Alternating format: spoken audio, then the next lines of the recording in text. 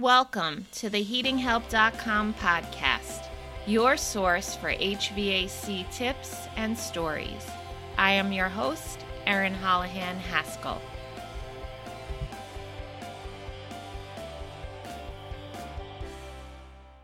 In this episode, Dan Holohan shares tips on how to properly size a hot water boiler, as well as some things you should avoid so you don't end up in hot water. I'm going to tell you a story about why I think you should never size a hot water boiler by measuring the radiators. The house that we've lived in for all these years was built in 1950 on the Isle of Long in New York, and it used to have a radiant heating system. In 1970, the previous owner noticed wet spots on his kitchen floor, and since they didn't have a dog, he knew that the family's budget was about to take a nosedive. There's nothing much you could do when the copper and the concrete start springing leaks, especially the stuff that they put in the 1940s and 50s. So the guy before me called a local plumber who came in and pronounced the radiant system dead. The plumber gave the guy a price to convert to baseboard hot water heat, and then he ran copper fin tube baseboard everywhere there was a wall. The only places he missed were the front and the back doors, and that's only because they don't make baseboard with hinges. And he used element every single foot of the way. Of course he did. And this stuff puts out more heat than an 18-year-old aerobics instructor, and on most winter days we sit and pant like old dogs in our house. The guy that put the heating zone on our second floor did about the same, so I figured they must have been related. Through their combined efforts, we now have 200 linear feet of 3/4-inch baseboard, all of it live element. If you ever run out of that stuff, give me a call. You know what got me thinking about my overabundance of radiation? The other day, a contractor I know told me he does a heat loss calculation by going around and measuring the radiators. You mean when it's steam heating, I said. Well, yeah, but not just steam, he said. I do it on every system. You got to support the radiation. I agree with you in the case of steam, I said. With steam, you have to match the boiler to the connected load because steam is a gas that wants to condense into a liquid. If you have more piping and radiation than you have steam to heat it, the steam won't make it to the ends of the run. You'll wind up with a cold house that costs a lot to heat. Inadequately at that. I think you're making a mistake if you size a replacement hot water boiler that way. He shook his head and he said, "That's the way I do it. I've been doing it that way for years." "But you're probably going to oversize the boiler if you measure the radiation on a hot water job," I told him. He kept shaking his head. "Works for me." "You have to do a heat loss calculation when it comes to hot water heat," I insisted. "That's all that matters, the heat loss." Kept shaking his head. "Takes too long to do a heat loss," he said. "It's too much trouble. It's much easier just to measure the radiators." So I invited him over to my house for a visit. "What's the heat loss of this place?" I asked. "You're going to make me work?" he chuckled. "Yep," I said. "Show me how you'd size a boiler for this place." He went out to his truck and came back a few minutes later with a tape measure, a pad and a pencil, and a calculator. He laid the tape around the perimeter, both upstairs and down, and recorded the numbers. Then he added it all up. "You have 200 feet of 3/4-inch baseboard here," he said. "I know." "Each foot of 3/4-inch baseboard puts out about 580 BTUs per hour when the average water temperature is 170 degrees, he said. "I know. You really know your stuff." "I do," he said.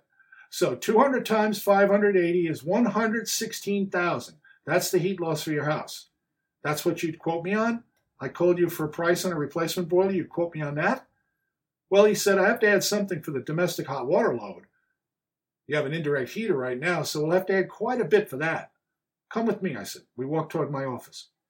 "You're going to show me I'm wrong now, right? You're going to whip out some books or something and show me how what I've been doing all these years is wrong, right?" He laughed and he shook his head. I didn't say anything. I just sat down at the computer and called up a heat loss calculation software program.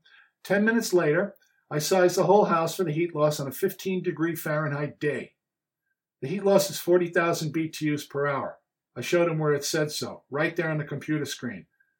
"That can't be," he said, shaking his head with conviction. "Not with all that radiation you have." He shook some more. "Can't be. You'd never support the radiation with such a small boiler."